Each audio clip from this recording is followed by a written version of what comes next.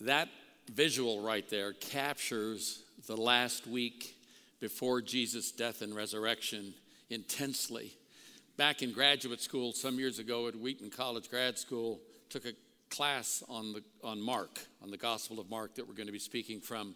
And they had us draw out the book of Mark incident by incident and use symbols for teaching or for miracles or something like that, and symbols for persecution or people being angry with Jesus. And by the time you get, and I use lightning, I use purple lightning for that. And by the time we got to the end of the book, got to this chapter, there's just lightning all over the page because Jesus is going into the lion's den, if you will. So let's role play for just a moment. Just pretend that I'm one of the 12 disciples. I'm a guy from Galilee. I'm a country guy, right? Big city, Jerusalem, that's not my turf. And the last 10 days has been crazy.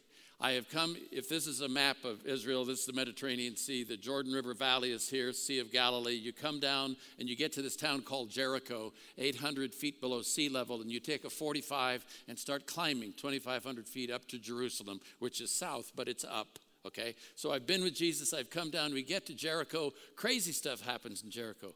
Blind guy named Bartimaeus, Jesus heals him. You've got a little short guy up a tree and out on a limb named Zacchaeus. Jesus calls him down, changes the whole town. The young moms are bringing babies to him, and all this stuff happened. And then we went to this little town called Bethany. So let's say now I'm in Jerusalem. The east side of Jerusalem is this huge temple. Right? We'll talk more about that. And I'm looking east toward this other mountain or hill, about 2,700 feet. It's called the Mount of Olives. Sits about 200 feet higher in elevation than where I'm standing. But I'm just thinking about where we stayed the night before, which was in Bethany. Bethany is a town on the far side of the mountain, and we're staying with friends. And every day, Jesus is coming into town. On Sunday, we came into the town. We went and got the donkey for him, and he rode into town, and the place went crazy. They're cheering Hosanna. We think, this is so cool. The Messiah's coming. What I don't know is that in 5 days, they'll be chanting, crucify, crucify, crucify. Same crowd, right? But anyway, Sunday we did that. Yesterday, Monday, we came into town, and he went into the outer courts because the temple is this little place, but it's called these outer courts, court of the Gentiles. And there they've got money changers and guys trying to rip people off. And he chases them out. This is not baby Jesus, meek and mild. He grabs some cords and starts turning tables over, and coins are going everywhere, and pigeons are doing whatever pigeons do, and and you've got bleating sheep, and it's just crazy in there. And then we came back today. And we've been in the temple, and so we're coming out. It's Tuesday. A couple days, it'll be Passover, and we're coming out. Toward the end of Pastor Derry's message last week, he talked about this coming out of the temple part, where Jesus sees a widow woman in the area where they give offerings. They had big areas where you could put monies in. And I want to start there. This is Mark, the 12th chapter. In verse 41, Jesus sat down opposite the place where the offerings were put and watched the crowd putting their money into the temple treasury. Many rich people threw in large amounts, but a poor widow came and put in 2 very small copper coins worth only a few cents, probably in our terms less than a penny. Calling his disciples to him, Jesus said, "Truly I tell you, this poor widow has put more into the treasury than all the others. They all gave out of their wealth, but she, out of her poverty, put in everything, all she had to live on." Now that's where chapter 12 ends. Now, you understand that when it was written originally, you didn't have chapters and verses, right? For hundreds of years, not till the 13th century did they have chapter divisions in the New Testament. It took them 300 years more to put verses in. They weren't really quick about that. They put verses in so we could find our place. So there's no shift from chapter 12 to chapter 13. So it reads like this: all she had to live on. As Jesus was leaving the temple, one of his disciples said to him, "Look, teacher, what massive stones, what magnificent buildings." We go from 2 tiny coins to massive stones like that. And for me, that's an interesting thing because he just commented on this spectacular place, and we'll talk about that in a moment. I'd say what the disciple said, because I I talk about, we'll be driving down the road. I said, Ruth, isn't that view across the fields toward the right? Isn't that beautiful? Look at that. There's Long's Peak. She'll say, yes, you said that 1,000. I said, yeah, but it's really nice. And I say, and look, there's an eagle. Well, it's a buzzard. But it's just, I point stuff out. So I'm like the guy that came out and said, whoa, look at, this is unbelievable. Because I'm a farmer fisherman guy from Galilee. And this is sort of overwhelming. So I'd say what he did. And Jesus replied this way. Do you see all these great buildings? Not one stone here will be left on another. Every one will be thrown down. And I was just making an observation. And Jesus says this thing. So let's just talk about this temple for a moment. Herod, a king, a puppet king to Rome, built this temple. He was Jewish sort of by adoption, but he built this temple, and it took decades, 46 years, some say. The temple part only took maybe a year and a half, but then the outer courts and the porticos, and they have huge walls going down to the Kidron Valley with massive stones. Some of you have been to Israel, you've been to the Wailing Wall, that's part of the system. But if those stones down at the bottom down there, if I were to pace it off, it would be something like this. It'd be 1, 2, 3, 4, 5, 6, 7, 8, 9, 10, 11, 12, about that. That's the length of one of the stones. You go this way about 6 paces, 18 feet wide, and twice as tall as I am. That's just one stone. And there were scores of those stones in that. It was this spectacular thing. It was an architectural wonder of the ancient world. It was the limestone stones and the marble facing. It was white. They had gold leaf. They had silver. They had sometimes jewels. The doors facing east were, some say, 50 feet high, burnished brass. They would polish them. If you were on the Mount of Olives when the sun came up behind you and you were looking at the city, it would be like a jewel sitting there. Just this spectacular place. Ascending staircases to all the various areas. The next verses, when Jesus talks about it, they've come out, they've gone down through the Kidron Valley, they're back on the Mount of Olives. And Jesus is about to give his disciples a lesson in architecture. Point 1 on the back of your bulletins is God is the great architect. Architect by definition. God is the great architect. Architect by definition means chief builder. Not just a drawer, not just a sketcher. He's a planner, a conceiver. An architect understands the purposes of what's to be built, design, development, infrastructure, traffic flow, the soils. Is this good soil to build on? Which way does the wind blow literally? Which way does it blow? How do we get the sun in the winter? All those kinds of orientations an architect would call into place. So, and God is the great architect from the first sentence in Genesis, let there be light, where he's laying the foundation for the universe. Light is one of the basic elements and so forth in our life. If you don't have life, you're dead. You're gone. If you don't have light. So from the garden, if you will, in Genesis 1 to the city at the end of the book of Revelation, he's the architect of all of that. If you don't hear anything else this morning, hear that God is the great architect. And you hear it even from this guy 2,000 years before Jesus, a guy named Abram or Avram in the Hebrew. Avram was chosen as the father of the faithful. The Hebrew people would come out of him. Abraham, in Hebrews 11, this is how it reads, 11:8. By faith, Abraham, when called to go to a place he would later receive as his inheritance, obeyed and went, even though he did not know where he was going. I really identify with that last part of the sentence. It didn't, half the time, I don't know where I'm going. But Abraham was over here in an area today, which would be like Baghdad, Iraq, and he came up across the Fertile Crescent down to what is now Palestine or Jerusalem. By faith, he, Abraham, made his home in the promised land like a stranger in a foreign country. He lived in tents, as did Isaac and Jacob, who were heirs with him of the same promise, for he was looking forward to the city with foundations. Here comes the architecture part.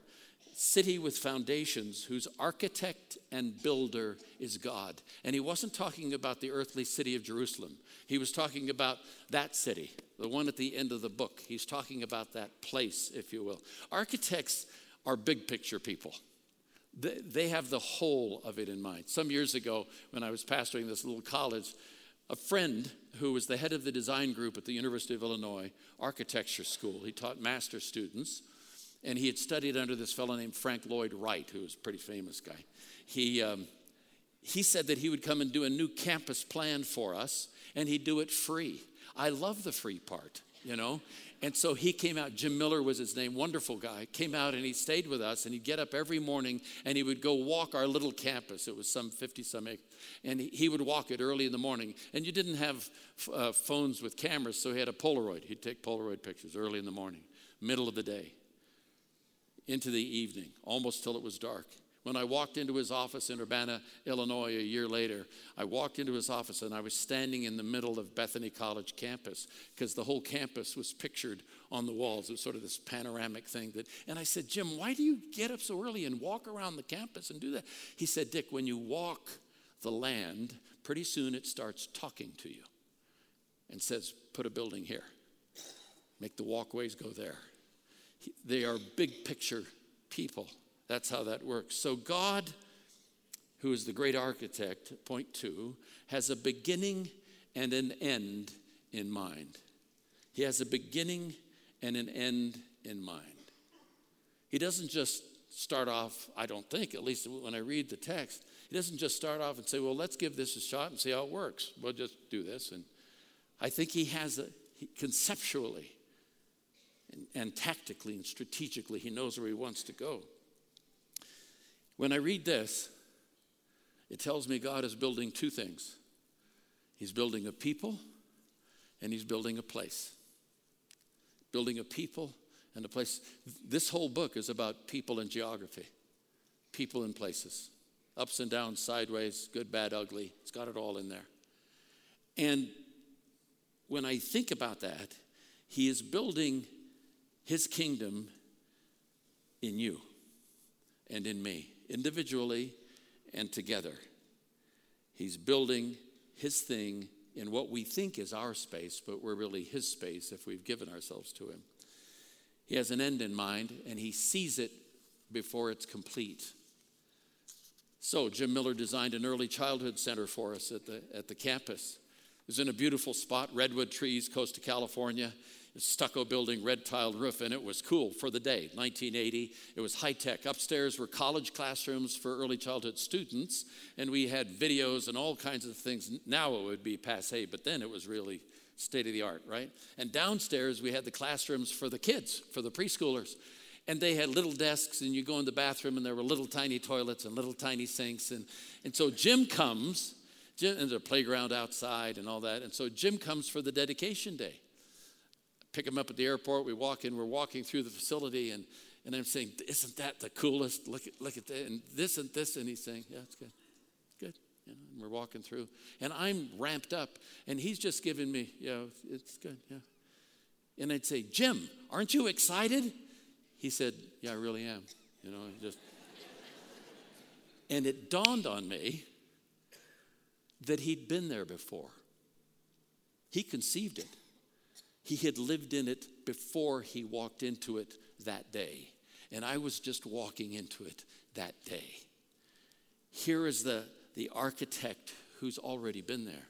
So Jesus is about to explain to the disciples in Mark 13 what it means, every stone thrown down. So they've come out of the temple, gone down through the Kidron Valley. They're sitting on the Mount of Olives looking at the temple. As Jesus was sitting on the Mount of Olives opposite the temple, Peter, James, John, and Andrew, these are the closer guys, asked him privately, "Tell us, when," key question, "when will these things happen, and what will be the sign that they're all about to be fulfilled?"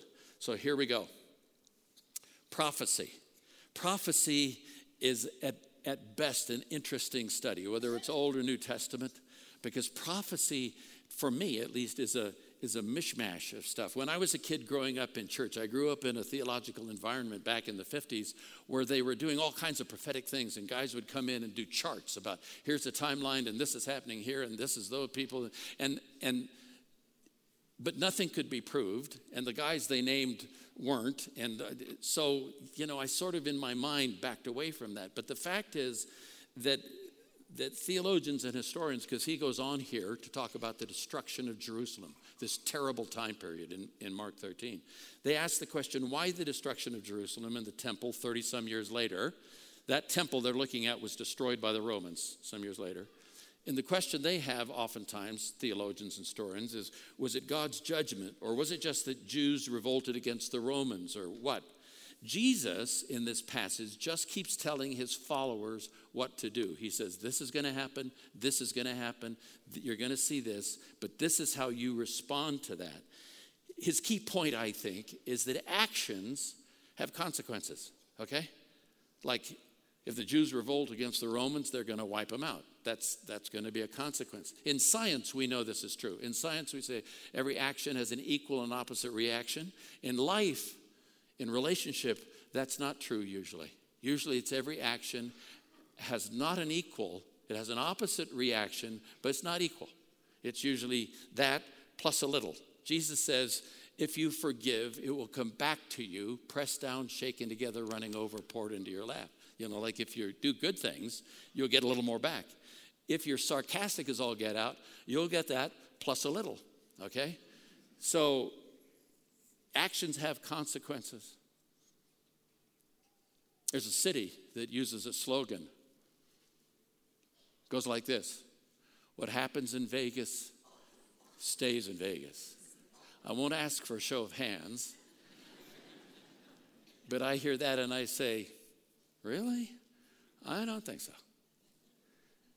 Let's go back to the architect's original design. Let's go back to the garden for a moment. I have a friend named John who was in government for many years, and he talks about this way. He said there are two voices in the Garden of Eden. One is saying, because here Adam and Eve, they get the garden, right? You know the story. They get the garden. God says, you can have the whole garden except the one tree. Stay away from the one tree. And of course, I identify with this because you put a fence around something, and I say, well, that must be good. Why don't we climb that fence? Why don't we do that? And so that's what happened, right? He said there are two voices in the garden. One is saying, do whatever you want. It doesn't make a difference.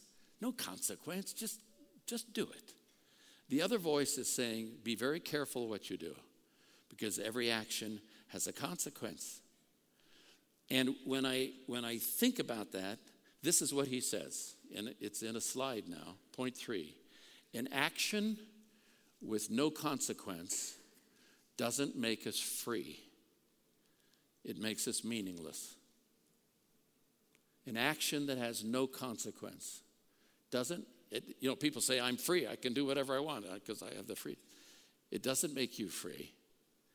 It makes you meaningless if there's no consequence to what you do. Actions are consequential. So the disciples are about to hear from Jesus that following him has consequences.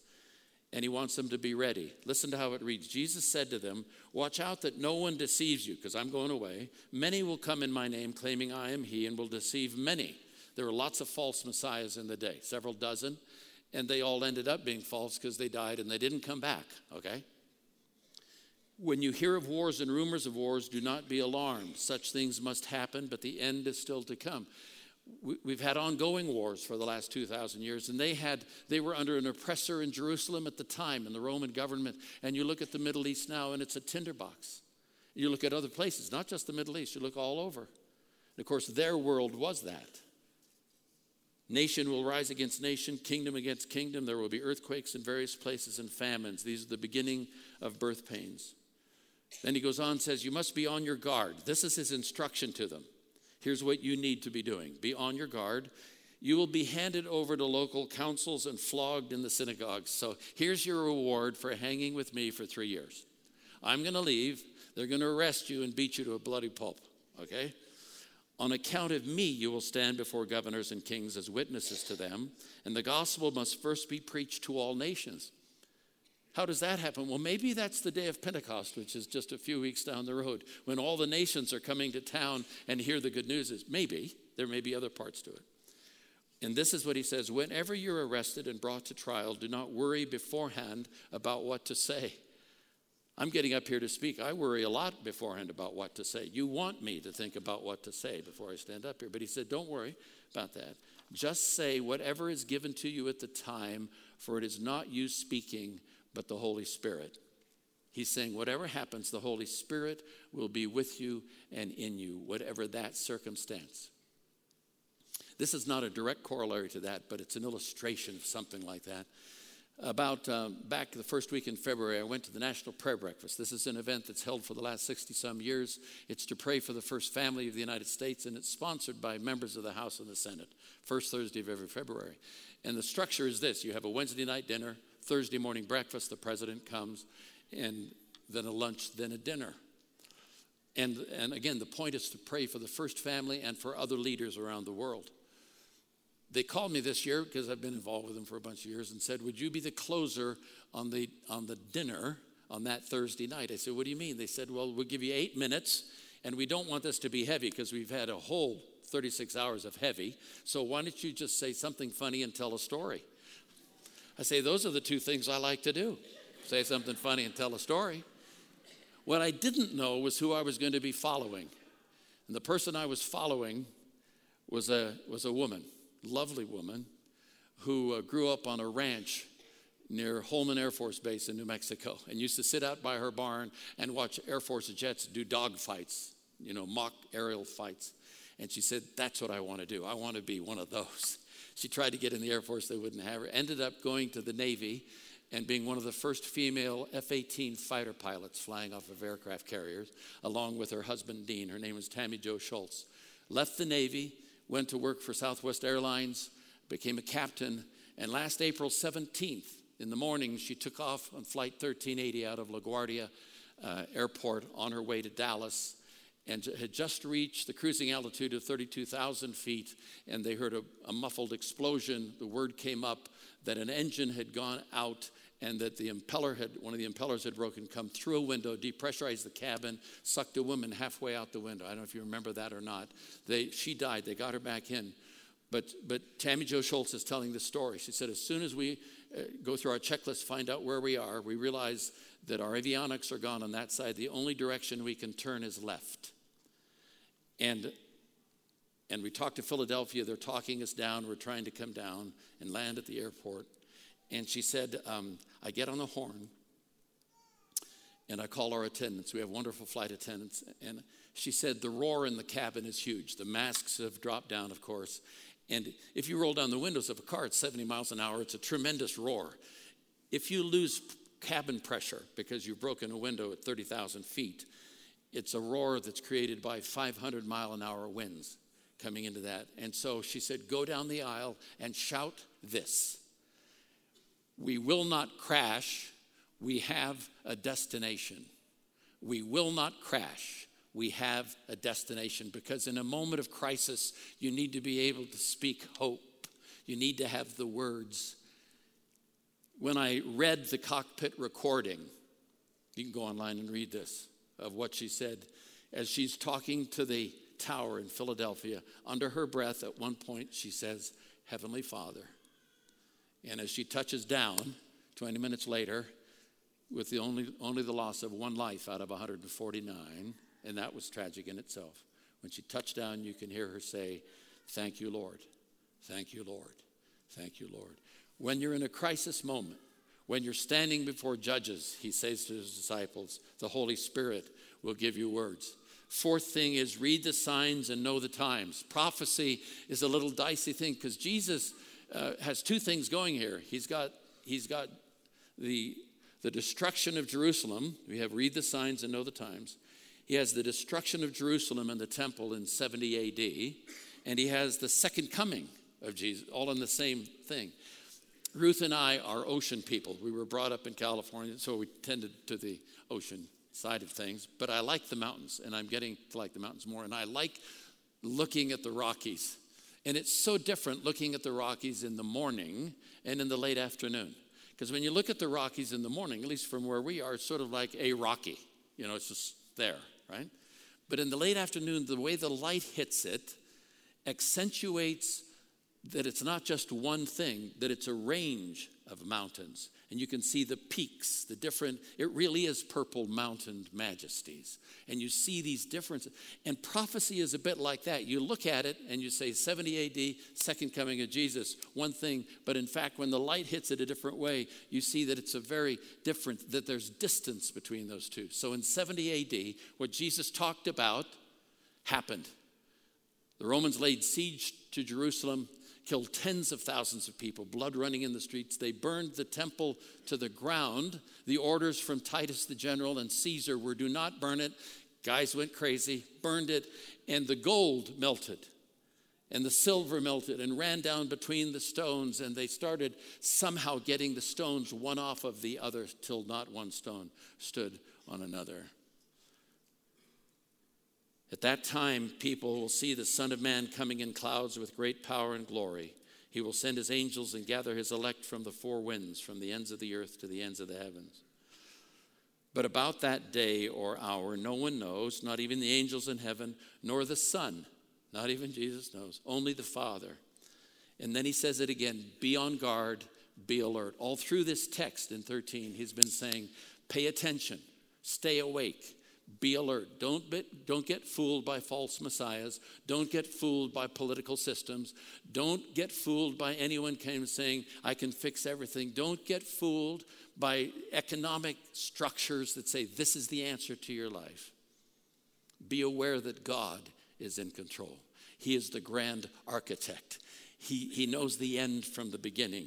He's the Alpha and the Omega, the beginning and the end. Point 5. I'm closing, almost done.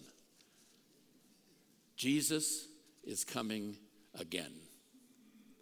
Be vigilant. You see, I thought the story of Jesus was he came and it was a virgin birth, and then he lived his life, and then he died and was crucified and rose again. I thought that was the story.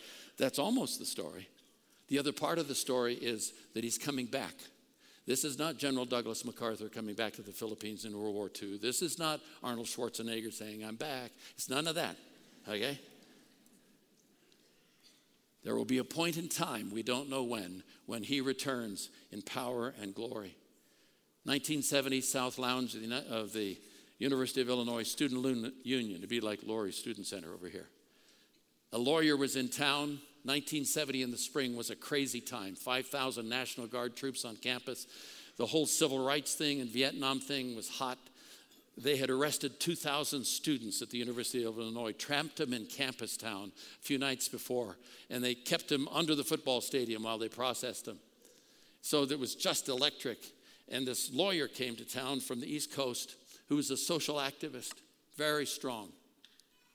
And the room is full, 200 kids, 200 young people, a lot of revolutionaries, Marxists, Maoists, all kinds of people. And he's railing against the institutions of democratic government. He's saying the military-industrial complex. And he says, I have in my pocket some pills that are keeping me alive, barely. I have a fatal disease that's going to get me in the end. And I talk to the companies, and they can make pills that will actually cure me. But they don't make them because they cost too much money. So I will die the most ignominious death of all, the death of being killed by the profit motive. And everybody's, like this. And he said, as far as I can see, the only answer to any of this that's going on in the world today, and you can just sense it in the crowd. He's going to say, overthrow and then he pauses and says, is the second coming of Jesus Christ. And all the revolutionaries going, oh man, what is that about,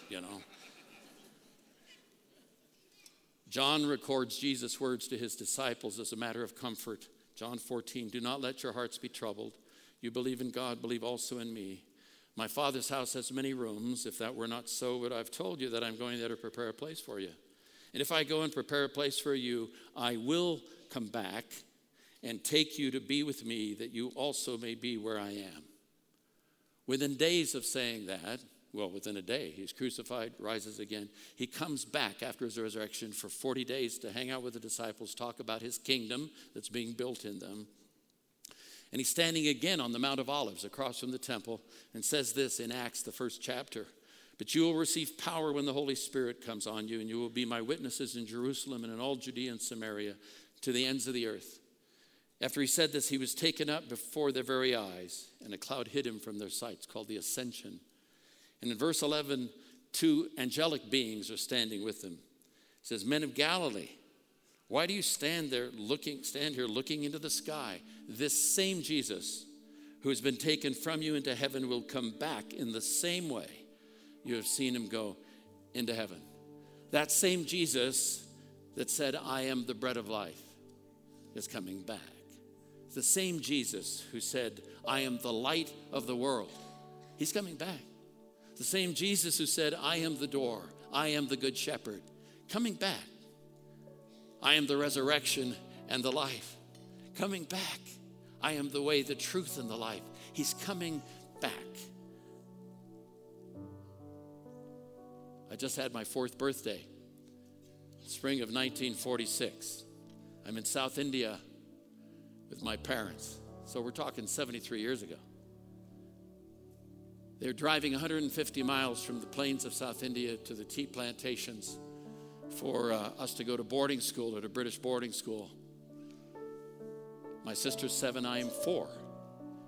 And they're going to drop us off for 9 months. We're not going to see them for 9 months. And my dad's taking us, he's a big guy, 6'3", 240. Drops us off, we get hugs, and he says, "I'm coming back. I'll see you in 9 months. Be good, learn a lot, care for each other," you know, what parents say. When you're 4, 9 months could be 3 years. You know, you don't have any sense of that. But I'll never forget the day. I'm in my little dorm with the other little boys. It's called the Bird's Nest. And the word comes, "Dickie," that's what they call me, "Dickie, your daddy's here."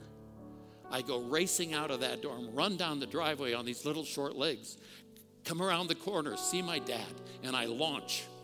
And he grabs me and hugs me. And then we had this game we play where I would stiffen my legs and he'd grab me by my calves and I'd be standing up and he would lift me like this. 6'3", little squirt at the extension. And when my father held me up in the air, I could see forever. He came back and I could see forever. The architect of the universe knows the time he will send his son back. And whatever sorrow, whatever sickness, whatever economic disaster, whatever disease will be no more. All will be changed. There'll be no more tears, no more war, no more sickness or death, because he has done his building in us. He's building his kingdom through us, one at a time and together. And that same Jesus who said there will not be one stone left on another for this temple said, what I'm going to do is make temples out of you, and my spirit will live in you. And that's the way it is, because I've seen it. Let's pray. Father, thank you for your grace in this moment. With our heads bowed and no one looking, I'm not going to ask for a response except this. In our openness to the Lord in this moment, I'm going to pray, and maybe I can pray on your behalf. And if you identify with what I'm praying in your heart and mind, pray with me.